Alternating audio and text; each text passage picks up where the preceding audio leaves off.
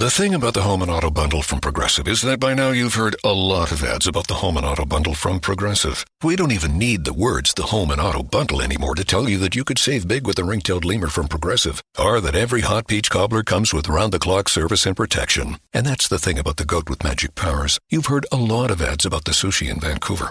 See how much you could save with the Home and Auto with the Shaman in the Jungle from Progressive. Progressive Casualty Insurance Company, affiliates, and other insurers. Bundle discount not available in all states or situations. HD Smartcast. You're listening to a Hindustan Times production brought to you by HD Smartcast.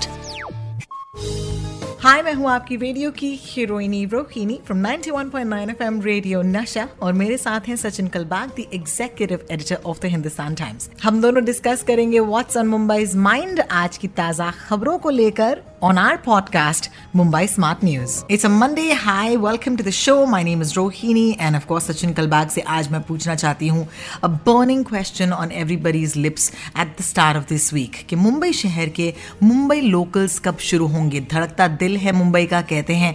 अगर आप मुंबई शहर को compare करें with any other city across the entire country, यही तो बात है कि मुंबई की ट्रेन सर्विसेज हजारों की तादाद में लोगों को ले जाती हैं एक जगह से दूसरी जगह। But when are these local train services going to open up and more importantly क्या रिश्ता है मुंबई शहर का MMR यानी कि मुंबई मेट्रोपॉलिटन रीजन के साथ, जहां पर ऑफ कोर्स इस वक्त केसेस जोरों शोरों से बढ़ रही हैं, जिसकी वजह से ऑफ कोर्स ये ट्रेन सर्विसेज खुल नहीं पा रही। सचिन, मुंबई मेट्रोपॉलिटन रीजन है कि मुंबई के बाहर जो शहर हैं जैसे कि कल्याण, डोंबिवली, ठाणे, वसई विरार, मीरा भाईंदर, पनवेल, नवी मुंबई वगैरह वगैरह, तो वहाँ पे टोटल केसेस यानी कि कल शाम तक 1,12,780 और मुंबई में केसेस थे 1,08,000। इससे काफ़ी क्लियर है कि जो MMR का जो केस लोड है यानी कि टोटल नंबर ऑफ केसेस हैं वो मुंबई से 4,000 या 4,500 से भी ज़्यादा हैं। तो अभी ये हुआ क्यों है ये पता करना भी ज़रूरी है। देखिए, जब मुंबई में अप्रैल के महीने में केसेस बढ़ रहे थे तभी मुंबई म्युनिसिपल कॉरपोरेशन BMC ने काफ़ी सारे एफर्ट्स लेके covid care centers, screening, isolation और कॉन्टैक्ट ट्रेसिंग का एक प्लान शुरू किया था, जिसके वजह से अभी जुलाई के महीने में अभी आप देख रहे हैं कि केसेस अभी प्लेटो हो रहे हैं, कम नहीं हो रहे हैं लेकिन बढ़ भी नहीं रहे हैं। दिन में करीबन 1,000 से लेके 1,100 तक केसेस आ रहे हैं और जबकि महाराष्ट्र में करीबन 9,000 से लेके 10,000 केसेस दिन में आ रहे हैं। मई और जून के महीने में जब महाराष्ट्र में 3,000 केसेस आ रहे थे तो मुंबई में 1,500 केसेस आ रहे थे, यानी कि 50% से ज़्यादा महाराष्ट्र के केसेस मुंबई से आ रहे थे। और अभी जब महाराष्ट्र में 9,500 से 10,000 केसेस आ रहे हैं तभी मुंबई में 1,000 से 1,100 तक केसेस आ रहे हैं, यानी कि अराउंड 10 से 12% ये केसेस मुंबई से आ रहे हैं। अभी ये क्यों आ रहे हैं वो आपको मैंने बताया कि जो काम हुआ था अप्रैल और मई के महीने में उसके फल अभी हम जुलाई में खा रहे हैं। लेकिन MMR में स्पेशली इन कल्याण, डोंबिवली, ठाणे और नवी मुंबई में ये बहुत सारे एफर्ट्स नहीं किए गए थे क्योंकि तब उनके केसेस कम थे।